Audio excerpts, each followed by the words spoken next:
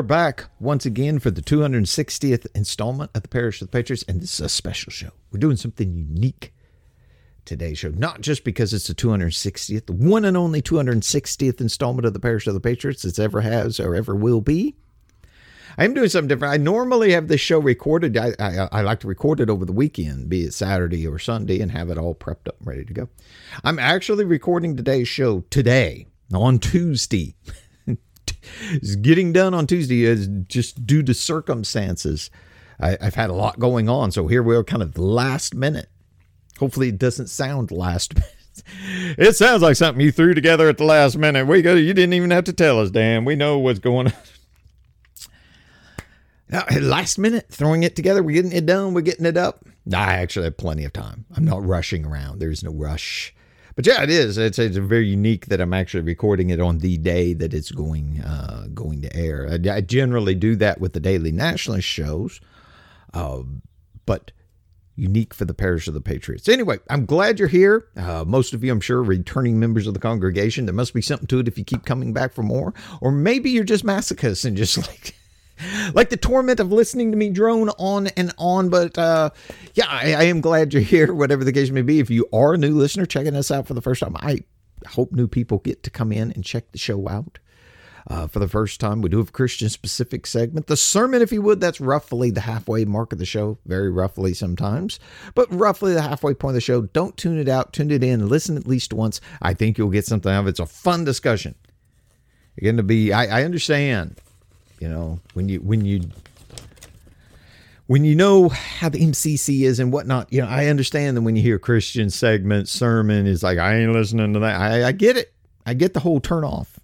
I see ads on TV for these super churches, you know, and it's like, you know, please join us for Easter church. And it shows the people up there and the smoke going off and they're up there in the jeans playing the rock band music and be sure and come in. We're going to have a great time. We're going to tell you all about how Jesus is hip and cool. And it's just a cringe, you know, it's like, I ain't going to that shit. I understand the feeling. That isn't what you get here at Le Parish de la Patriots, a little French lingo for you. But if you do get something out of the show, I do ask you to drop something in the plate. I do pass the offering plate around. Don't be shy. Pay those tithes. We got snail mail, which is the ultimate privacy coin. The ultimate privacy coin is snail mail. So it's there. It's here. Look on the description page. I don't ask you to read the description of the show. You're going to listen to the show anyway. You don't need to read ahead. See what the show's going to be about. You know what the show's going to be about. It's going to be about me rambling on and y'all hopefully finding this whole thing somewhat entertaining. You know, that's the whole point. And just informative. A lot of stuff we talk about is stuff you already know about. Idea is to also be entertaining. We do look to have fun. Even the Christian specific segment. I want y'all to listen to that and have some fun with it and understand and maybe grow a little. Anyway, that is for the Christian people. But I think even non-believers get something out of it. But yeah, anyway, look on the description page. See, we got the address there, got the email address there. You can drop notes in there too if you want to. And speaking of which, let's do the listener supporter mailbag. Don't worry, it won't take long. Grand Junction, I wanted to let you know it did get here. Thank you, Grand Junction. Very much appreciated. No note in there, so I just wanted you to know because people do. People be like, man, I dropped something in the mail. Did you ever get it? You got to give me a hint here too.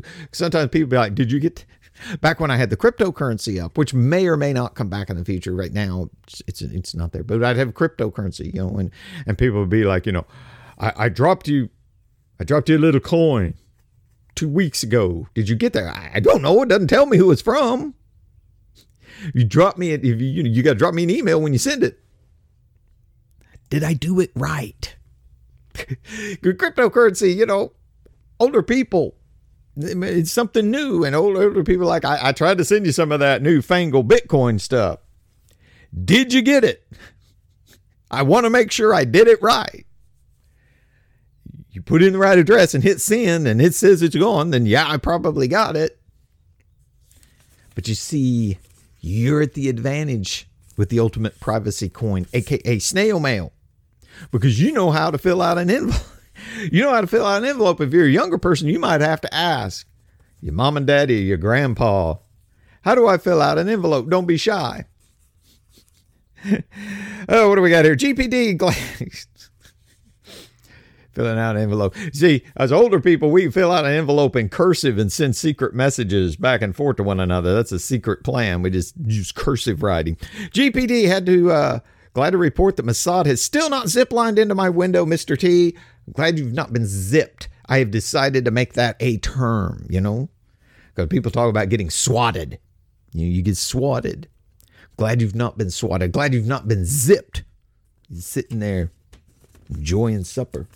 Maybe having a cookout or something, and then zip, Mossad is ziplining in to your place, ziplining into your property. We know you listening to that crazy show on Radio Albion. How dare you? How can you do such a thing? It's obviously something wrong with you. I don't know. Hey, good news. And by the way, this gets us through the listener supporter mailbag. We're just going to keep on rocking. The good news of that is the chance of you being zipped, I think, has gone down exponentially. You see, because years ago, there were only a few people online saying things that could be offensive to the zippers. Oh, a new term, the zippers. This could be, I see these things just come naturally to me. It looks easy, but it's more difficult. Actually, it's not that difficult.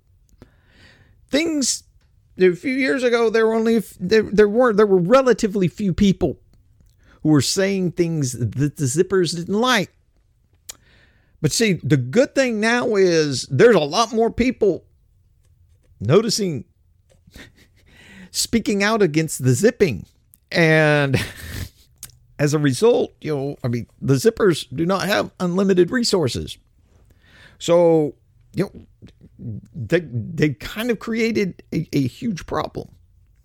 There's too many people to get zipped. There's too many people to get zipped because everybody's starting to complain, with this whole Palestine thing. Mossad can only be in so many places at once. They got bigger fish to fry. Lots of people complaining about the zipping of the Palestinians in the Gaza Strip and things such as that. So that's good news. That's good news. Being anti-zippic is going to be categorized as a new hate crime. Anti-zippic. Don't be an anti-zip-ike.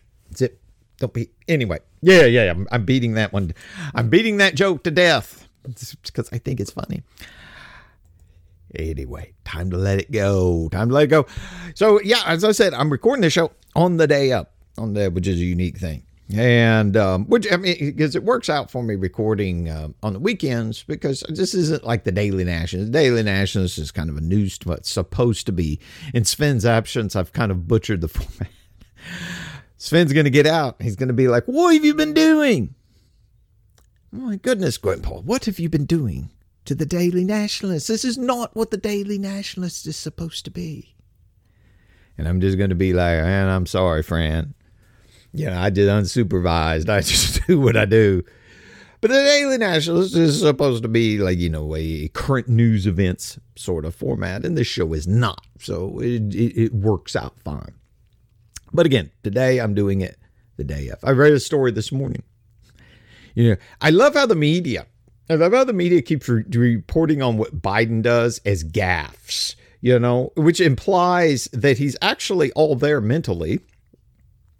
He just keeps making these gaffes, a gaffe. Oh, he just misspoke. He's a very, how do they put it? The gaffe-prone president. Even the Russian media, like RT, they do this. The President Biden tends to be gaffe-prone. Gaffe. I mean, come on now. I was thinking this morning because he came out and confused. He thought Chairman Z was the president of Russia there for a minute. And then he forgot who Obama was. He couldn't remember his name. These are not gaffes. Anybody that has dealt with the very old people who have dementia, they understand. I mean, this is just par for the course. It's not gaffes. He didn't know where he is. I was contemplating this morning reading that. I was thinking, it's getting so ridiculous when they keep rolling Biden out here and he can't string two sentences together at this point. And I was thinking, maybe it's supposed to be ridiculous. Maybe the whole thing is just supposed to be as ridiculous as possible. It's kind of like the narrative with the whole Corona thing. It got more and more absurd First it was wear a mask. Then it was wear 2 masks, 3 masks, and then the face shield, hazmat suit. It kept getting more and more absurd. I always laugh whenever I see the remnants of the COVID stuff still floating around. Like you'll go into a store and they still have the stickers on the floor, stand here. Remember that? The plexiglass window, that you're still reaching through the hole like the germs can't go over the top. They're going to go over the top, blocking the doom virus. Maybe it's supposed to be absurd. It is most definitely, though. It is most definitely absurd. Speaking of absurd, one of those absurd things, because I read all sorts of stuff. I do. I read people all over the spectrum. And one of the more absurd things I will read, people be writing an article about the Great Reset or something, and they will say, for them to achieve, for the globalists. That's a more polite way of saying zipping, the zippers. I'm not going back to rehash that joke some more. But they'll say, one of the, for the globalists, they look at this absurdity and they say, for the globalists to achieve their Great Reset agenda, they have to destroy America because America is the only thing standing in their way. That's one of the most absurd things I'll read, America is the only, that's why they're destroying America. They're destroying America because America is the one thing standing in the way of the Great Reset. America is the Great Reset. I mean, really, how daft do you have to be? Like literally, without America, without the U.S., there is no Great Reset. Russia and China have no interest in the Great Reset.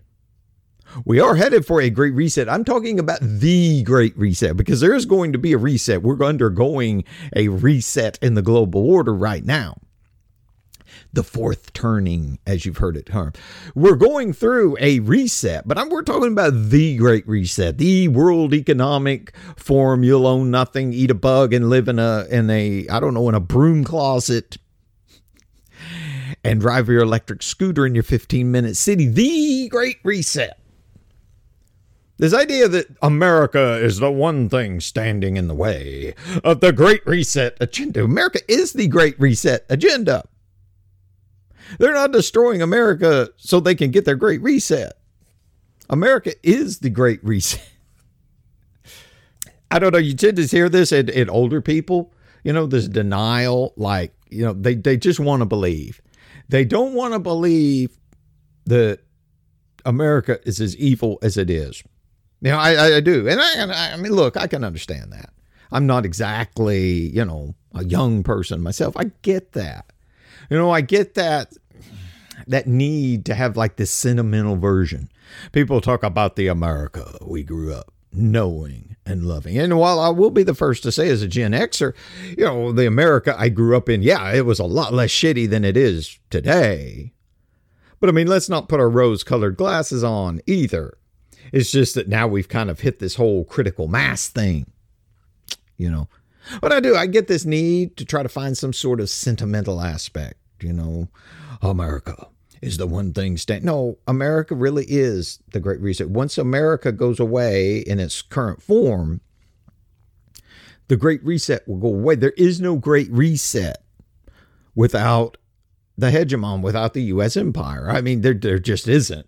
I mean, they can wet dream about it all they want to, but it isn't going to happen.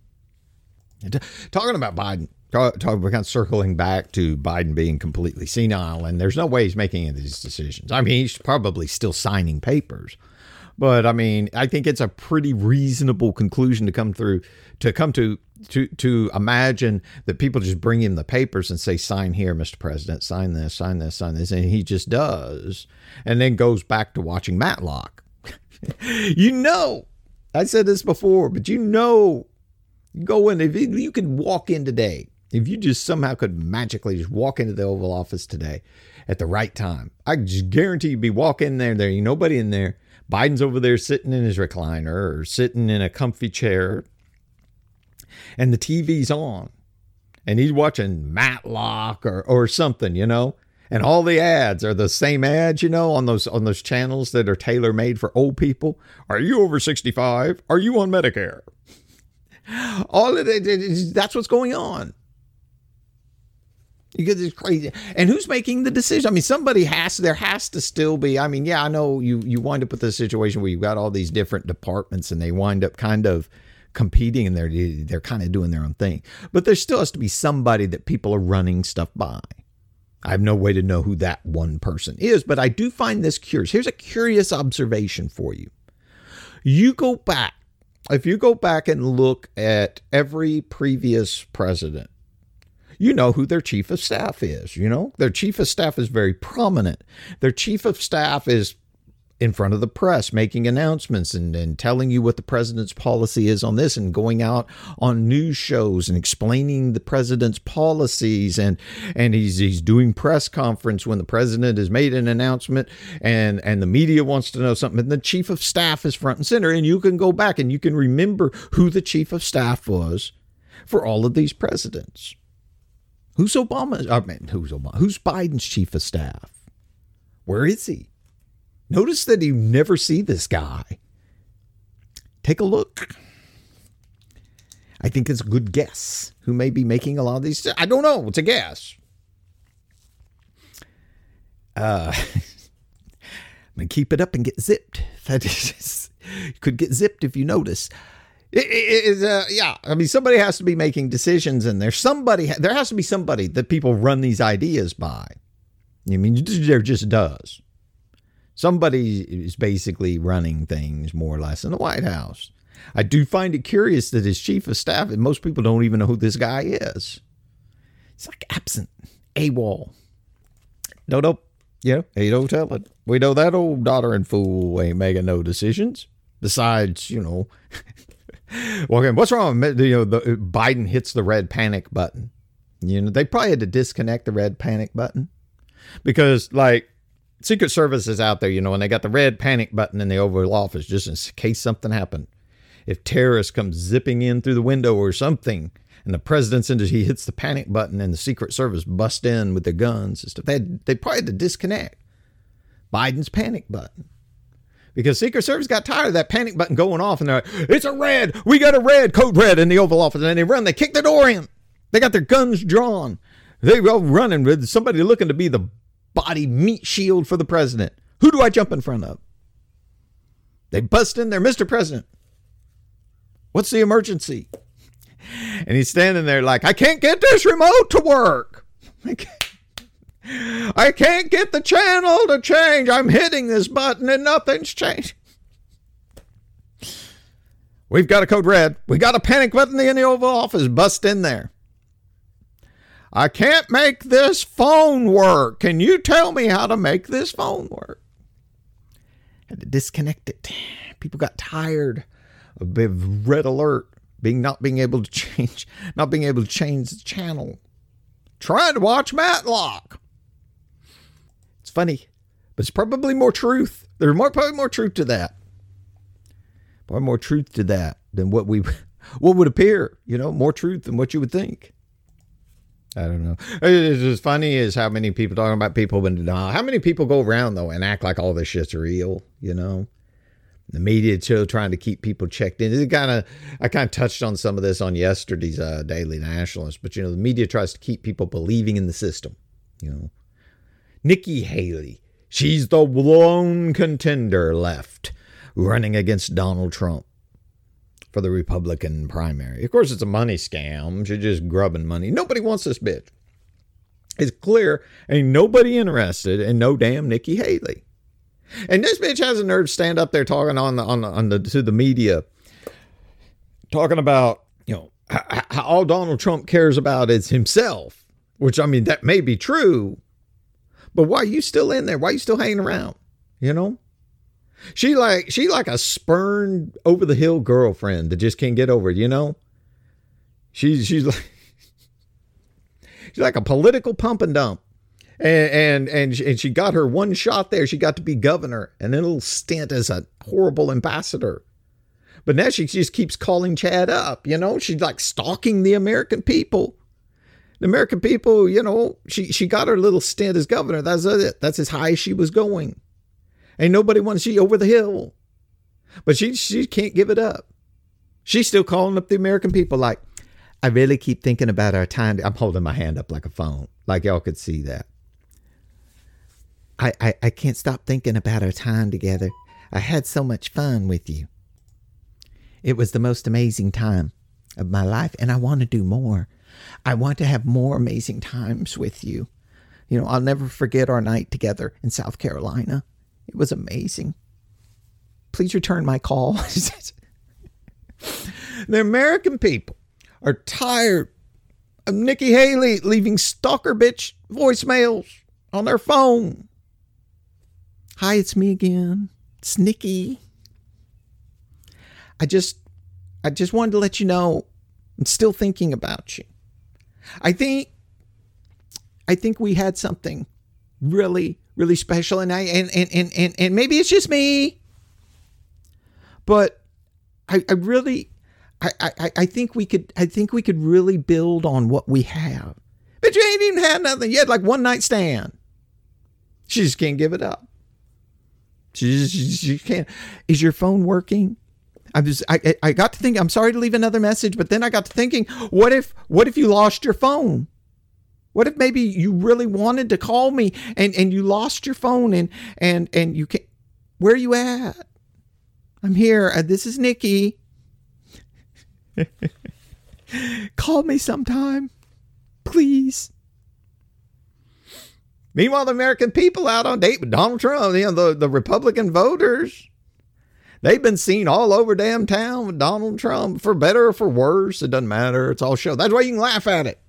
See, the people can't find any of this funny, or people are still trying to hold on to the idea that we're going to fix it. You know, that this is all serious somehow. See, when you realize how unserious all of it is, then you can just find it funny. The Republican voters are seen all over town. They riding around in a Cadillac coupe with the top down. Donald Trump.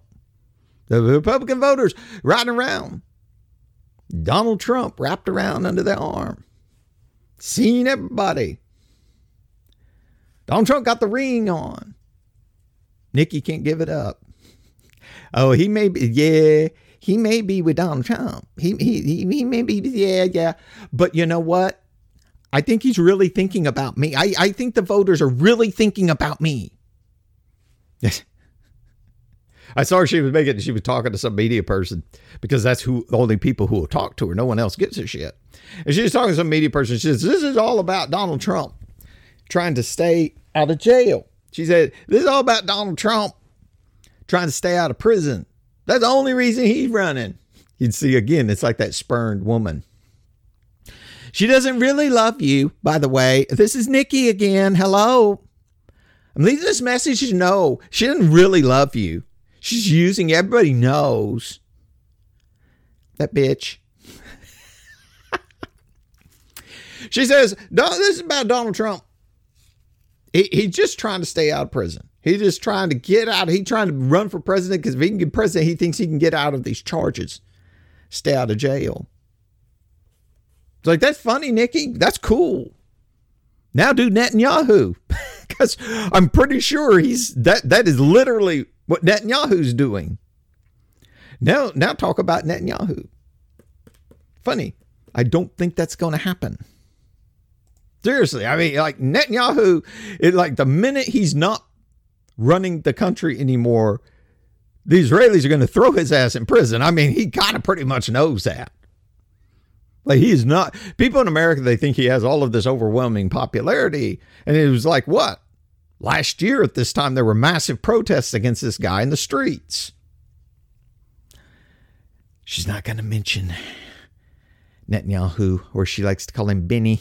She's not going to mention old Benny. You know, it's like our society is, you know, the female, it's like predominantly female centric. And I'm just saying, you know, you can like make these analogies, and it's funny. You know, like if Nikki Haley was the pump and dump who's stalking you now and won't leave you alone, Hillary Clinton is the vengeful ex-wife who will stop at nothing to make your life hell. You know, she was supposed to be president. She was going to be president back when Obama got in there. And then she got told, no, you have to wait your turn, which pissed her off. But she sucked it up. She sucked it up and played the side mistress for 8 years as Secretary of State. But then she was promised it was her turn. And that damn Donald Trump came along. Stole her time away. Now this old bag is over the hill. Bitter. Yeah, Hillary Clinton, if Nikki Haley was the one night stand that now is stalking you, Hillary Clinton is the vengeful ex-wife who is never going to let it go. You know, you've been divorced from this bitch for 20 years and she's still like keying your car. She still like randomly gets drunk, cruise by your house and slashes the tire on your car, leaves you a note. Like you get up in the morning, you're like, what the hell? There's a note on my windshield. You go out there and just like, I want you to know, I still hate you, you son of a bitch. A vengeful, horrible ex-wife that won't leave you alone, like to her grave. She's going to hate you to her grave. She's going to spend her whole time getting back at you. Could you imagine if somehow she did get in the presidency? Like she would spend her entire tenure getting back at the American people, which I don't know how it would be really any different from what we have now. But she would spend her entire time like doing these petty things, like to get back at people. You know, I just think of the petty thing. Because, you know, like a bitter ex-wife, she'll be petty. You know, you've seen these people and like they'll get so petty and trying to get back at somebody. I was saying Hillary Clinton as the ex-wife of the American people that hates them now, and her being in office, you know, she should be like, you know, having the NSA research anybody who ever bought a Trump book or a MAGA sticker and making sure they get audited for their taxes or something. You know, just get back, get petty, get back at them. One thing about it, she's made so much money on all of her, shall we say, nefarious business dealings that at least she can't claim the American people owe her alimony because she ain't never stopped getting paid since the 90s. Hell, since the 80s. It's all manufactured. All of it's been manufactured for a long time. I was talking about how people get older, you know, you look back. It just wasn't as in your face then, but when you get, you know, things are so absurd now that you realize how things work. And then you're able to look back if you were able to do that. Many older people are not able to do that. And they look back and they get this nostalgic view of how the way things were. But when you really understand how things operate, you understand that it's been crooked for a long time. You was just now, it's so in your face for whatever reason. I chalk it up a lot to the corruption and whatnot has gotten to the point that, you know, you have very incompetent people running. And, you know, you had more competent people running the corruption 30 plus years ago, and they were able to make it look less ridiculous. Now there's nobody competent enough to make it look even the most remote way convincing. You look at the Clintons. They come up out of nowhere. The governor of Arkansas and his wife just come up. Nobody even knew who this guy was. I was there. Nobody even knew who this guy was. He comes up. The governor of Arkansas. He is the new thing.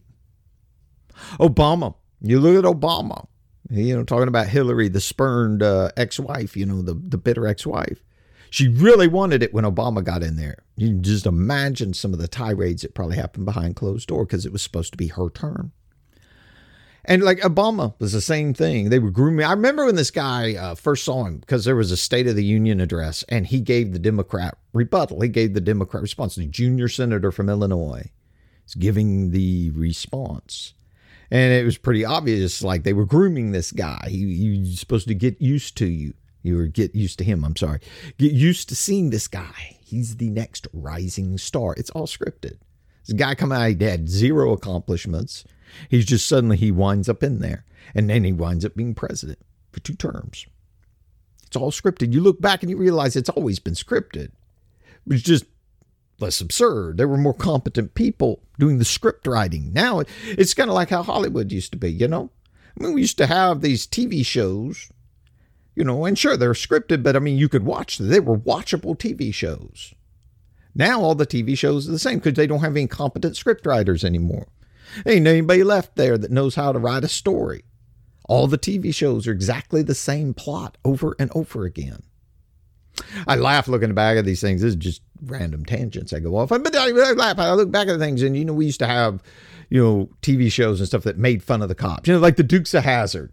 The cops were these goofy, corrupt, idiots.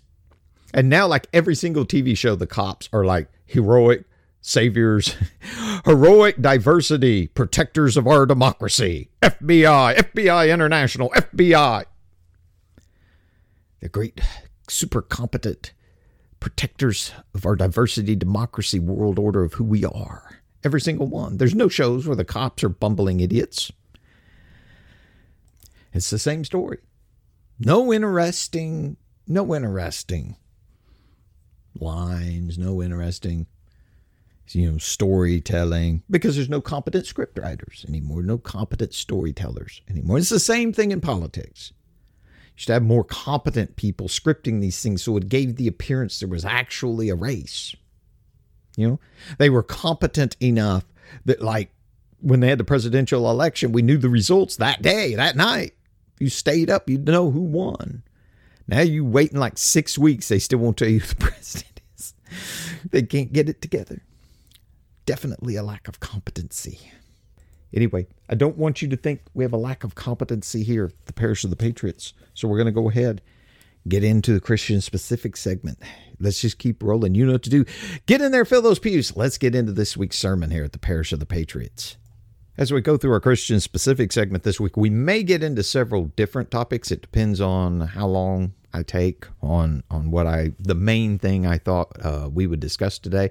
We may just do the main topic discussion. We'll just see how it goes. I do this completely by the seat of my pants. It's completely unscripted beyond the fact that as I go through the prior week of doing the show, points that I think I wind up thinking about or studying or whatnot, I jot those down so that I can share them with you. So, but beyond that, it's totally unscripted, as you can probably well tell by the somewhat haphazard manner in which the show goes at times.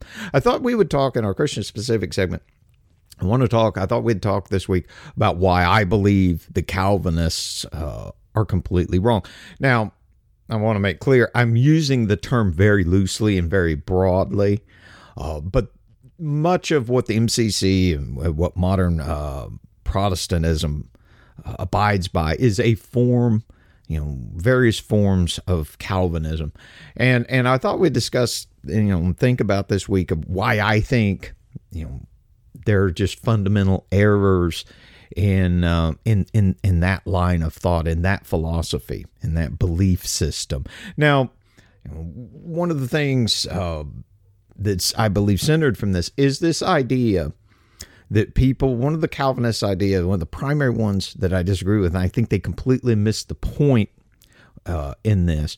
And one of the tenets of Calvinism is basically that everybody is preordained. I mean, yes, people are saved through Jesus Christ, but from the time a person is born, that person is preordained from birth that person is going to be saved. And this person is preordained at birth that they are going to face damnation. They are not going to be saved. And everybody, basically, their lot in life is decided. As is many times the case, I believe this error comes about in a misunderstanding of the temporal versus the eternal. Something y'all probably tired of me droning on and on about. But so I believe so many of the fundamental errors that we see in the MCC and such is because they misunderstand that. And I think this is a misunderstanding of Calvinism. And again, I'm using the term broadly. We're going to get into a lot of different aspects of MCC stuff, which may not necessarily be directly linked to Calvinism, but I think they do share a commonality, a common thread. Now, to start with this idea that a person is simply preordained, when you're born, God has already preordained that this person is going to come to Jesus Christ when he's 25 years old and he's going to be saved and he's going to go to heaven. This person over here, he's preordained that he's just going to go to hell. This fails. And a lot of these, before I say that, a lot of these beliefs, I think, that I find fault with, if you get down to them, if you bear down to them, it's an attempt to absolve oneself of personal responsibility, of responsibility for your own decision. Now, as you look at this idea of, somebody is preordained, you see, the misunderstanding between the temporal and the eternal is simply this. There is a difference between God knowing what you're going to do because he exists outside of time and God preordaining it. Because God exists outside of time, yes, when this person is born, God knows, because again, time doesn't mean anything to him. We're in this glass aquarium of time and he exists outside of that. He can watch the whole thing going on. He knows where you're going to wind up. And accordingly, he sets his plans around such things. And if his plans involve this person, he knows that when this part of his plan comes into action, this person is going to wind up being there. And it's easy to see, knowing this, where people get this confusion and think, well, God has preordained that person is going to wind. No, he has not. But because he exists outside of time, he knows that person at this day, in this year, at this stage of their life will wind up there. But he doesn't preordain it, because to preordain it implies that free will is not involved. I believe that when it comes to this world that God has set up, that there are certain rules, and by these rules, God will not interfere with a man. God will never take away your free will while you're alive on this earth. Likewise, Satan cannot take away your free will either. You always have to make a choice, and that is an overriding rule in the way this world functions. You have free will.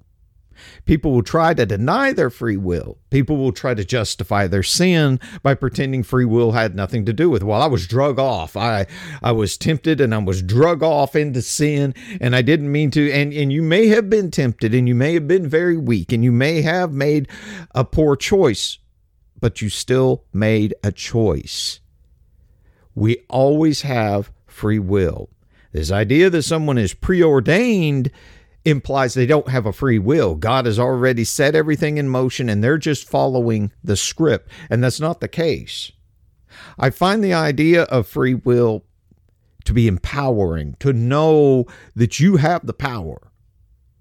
Now, this relates to another thread of this, which is this idea, and I have IRL, whenever I wind up in IRL religious discussions, a lot of times I will wind up talking about this. You have this idea, and again, it not necessarily 100% directly related to Calvinism, but it is, you could trace it to it, I believe.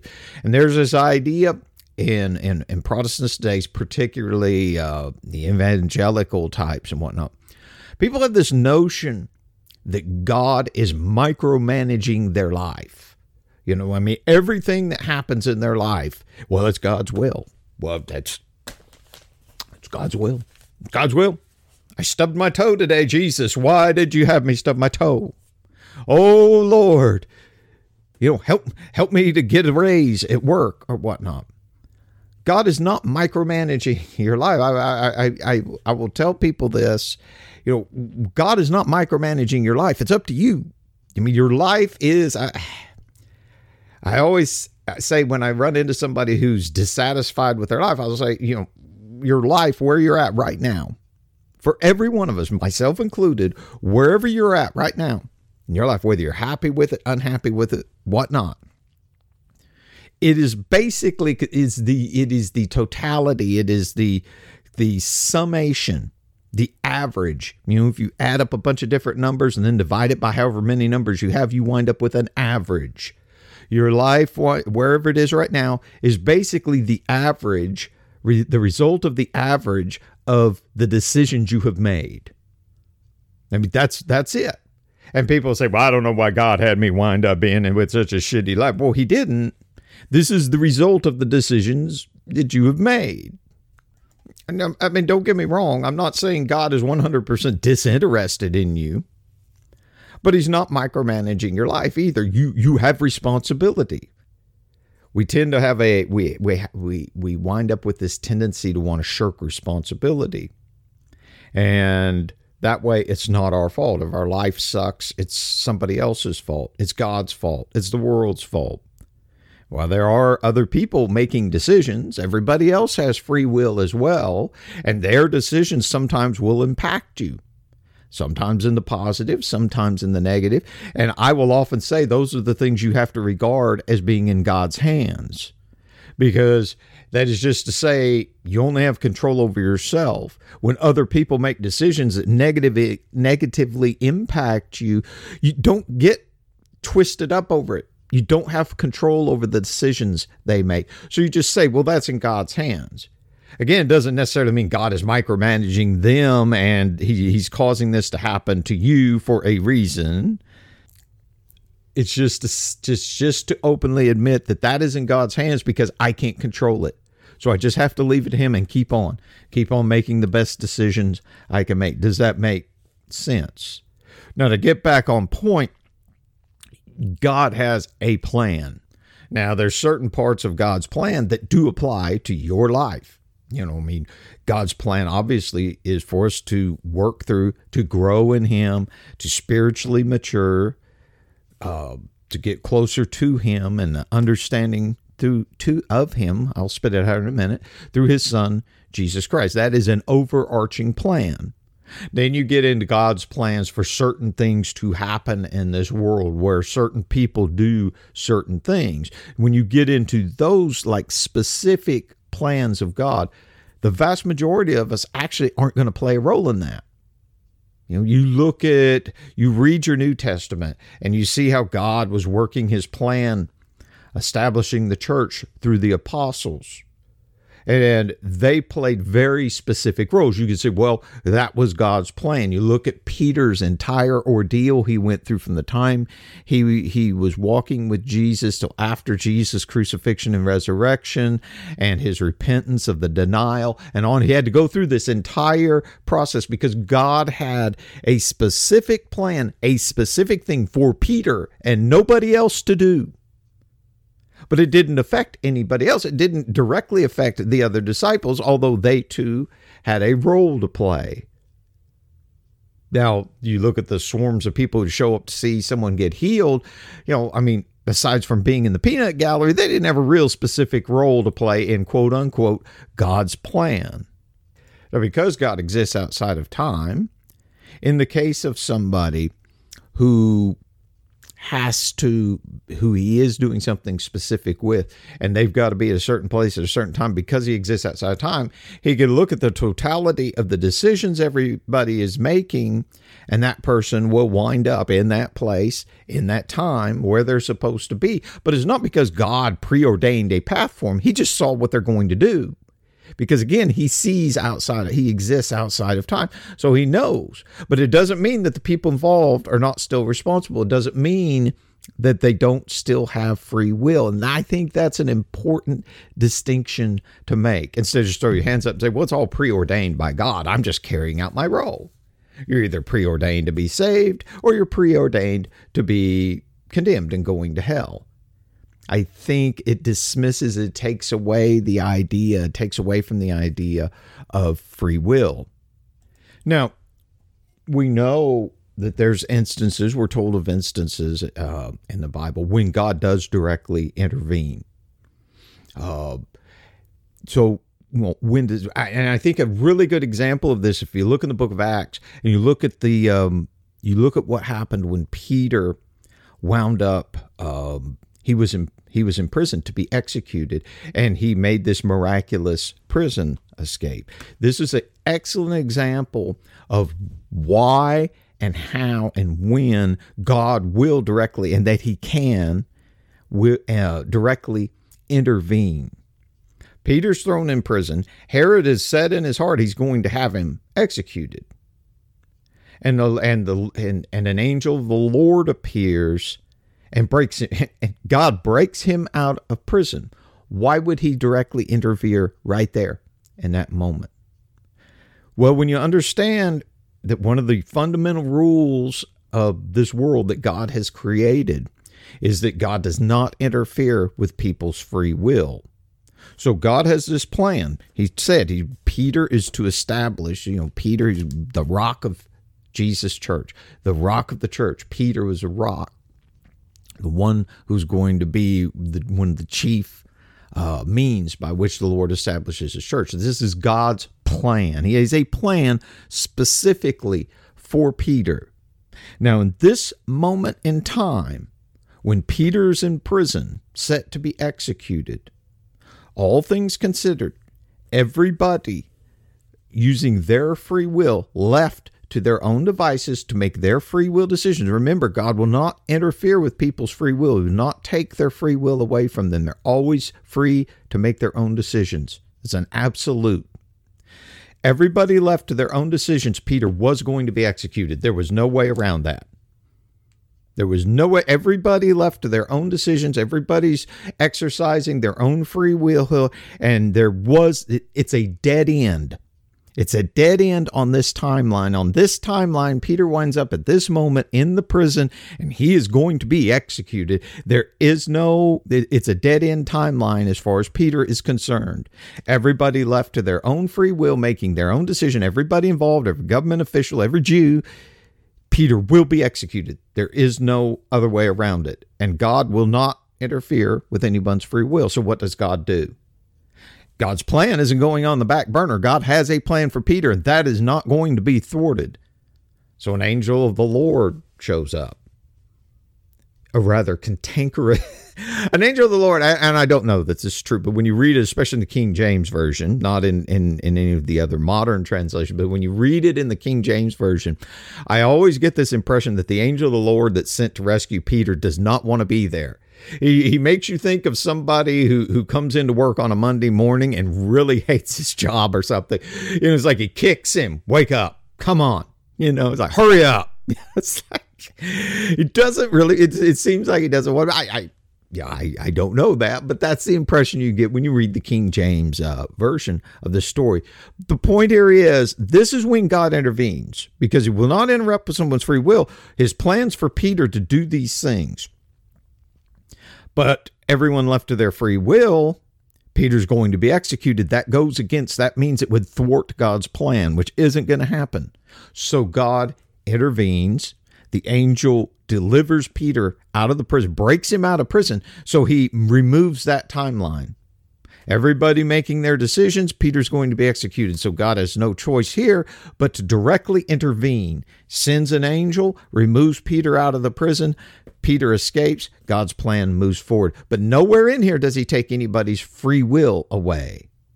If everybody is just simply preordained according to God's will to take whatever actions that God has scripted for them, then there's no reason for the angel to have to intervene. He'd just have everybody prescripted where Peter would never wind up in the prison in the first place. He directly intervenes because he's not going to take people's free will, and everybody making their free will decision who's involved in this is going to mean Peter is going to be executed. This is an excellent example of where God will directly intervene when it comes to his plan. But again, it was a very specific plan that he had for this one person, for Peter, not for everybody else. Again, there's an overarching plan. God has an intention for us, how we're supposed to live our lives. Yes, that's part of the broader plan, but God does have specific plans for individual people. And if it comes down to it, yes, he can and will directly intervene if that is necessary for his plan to move forward. He simply changed the timeline in the sense that he just removed Peter out of prison and sent him on. And thus, without interfering with anybody's free will, he now moves forward with his plan. I'm sorry, but it's very highly unlikely that God is going to directly intervene because it's part of his plan that you get a new car. You can chuckle, but you know what I'm saying, and you know the examples of this. The idea of having our free will, that this is an absolute when it comes to the Lord. It's empowering. I find it's a little frightening and intimidating at first, especially if you were raised up with some of these teachings. It can be frightening at first because it puts responsibility on you. But when you really think about it, it's empowering.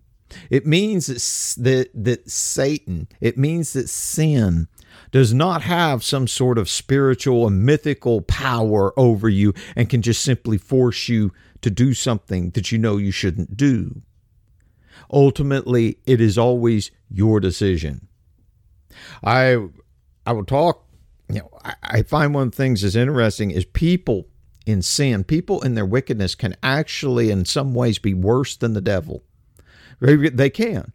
People can be worse than Satan. You can, when you understand these rules of how the world operates, you can see things that are of the devil, and you can discern between the things that the devil has a hand in that are part of Satan's workings and the things that are just simply a part of men's wickedness.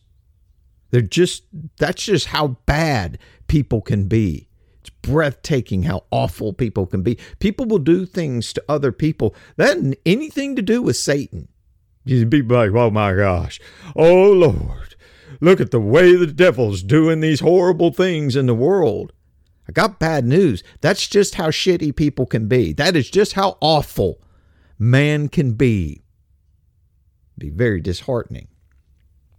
I always say a good example of this, a working of Satan, that you can recognize Satan things are, and again, I'm not saying the devil himself is showing up and manipulating and working in your life, but things that are of the devil, things that are satanic in nature, will always involve you choosing. Always remember, it doesn't benefit the devil if he can't accuse you.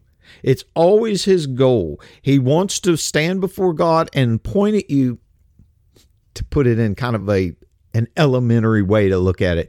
He wants to stand before God. If you've read the book of Job, you can kind of put this into an idea of context here. He wants to stand before God and point at you and say, look what that person chose to do. You created these things in your own image, supposedly. Now look how they're defiling your image. Because when you sin against yourself, you're defiling God's image. It's in the New Testament, it's described as your body being a temple of the Lord. It's to say that you yourself are made in God's image, and when you sin, you're doing that to God's temple. And what they mean by God's temple is not that you're a magical, structure. It's to say that you were created. It goes back to the Old Testament. You are created in God's image. That's why you're God's quote unquote temple. You were created in the image of God. And when you sin, that's what you're doing. That is how you're defiling God's temple, not so much as a temple, but the fact that you were created in his image. Does that make sense?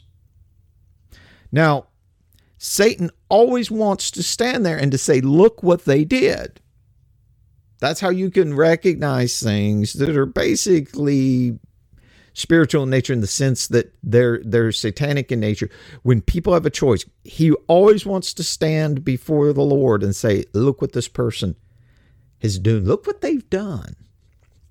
That's the whole point. If he can't do that, then it's nothing to do with Satan. That's just people being really wicked and really, really evil by their own nature, which in a way is more frightening than the idea of something being satanic. People always talk about satanic things and it's supposed to be really scary. Oh my gosh, it's what's in a lot of ways more frightening than things that are satanic in nature is how depraved and wicked and evil men themselves can be.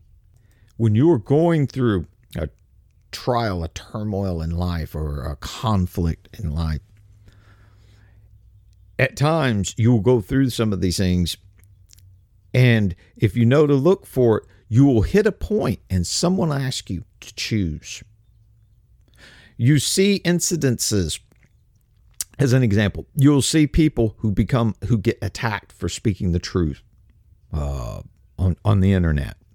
They get attacked, they get demonized for speaking the truth. And you look for the choice, the decision to be handed to them. Well, and when people run around and then apologize for the truth, for speaking the truth, you know that they were handed the decision and they made that decision. You see what I'm saying? They were making, you look for the decision, you look for the choice. Satan's always going to give you a choice. He has to have you make the choice. I've used this illustration before, but it's just a really good illustration. It helps people understand, I think. I think it's a good way to understand the difference of these things. If you are a grown-ass man and you choose to commit sodomy with other men, you're a sodomite. You're choosing to do that. You are choosing that behavior. You may feel driven to it. You may feel you have no choice about it and all that. But you, at the end of the day, you are acting on those desires and you are making that choice. And the devil will stand there and point and say, look what they're doing. They're created in your image and they're having things shoved up their ass. This is what they're doing with your image. He can stand there and point and accuse you. Now, 5 or 6 guys jump on you and beat the shit out of you till you can't move, pin you down, and anally rape you. You're not a sodomite. You're not. That was just done to you. And that is an example of how evil people can be, because Satan don't have a hand in that. Satan don't, you may be, why did the devil have that happen to you? The devil didn't have nothing to do with it. There's nothing to do with him because he can't accuse you. He can't stand before God and say, look at that sodomite, because he knows that doesn't make any sense. That was just done to you. And this is very helpful for people who've been molested as children or as young boys. They don't understand. They need to accept that was done to you. That didn't have anything to do. You didn't have a choice. If you were a child and an adult did something to you, you didn't really have a choice. Now, they might lie to you and slick talking you as a child to make you think you do. But at the end of the day, what are you going to tell your child? You're going to tell an adult, no, I'm not going to do that? They can just force you, and you know that. You didn't have a choice. You were a kid. You were manipulated. You were abused. However, if you're grown ass, now y'all grown up now you are making decisions. And back on track. This idea that God micromanages everything in your life. And again, this is really prevalent in the evangelical sects. Among evangelicals, you'll find a mindset. I mean, literally, I made kind of a joke about it earlier, but I mean, there is among some of these people like this mindset that literally every single thing that happens in their life is a part of God's plan instead of their own decision making or the decisions other people make that affect you. And I can understand where there's a certain amount of comfort to be found in this when tragedy happens.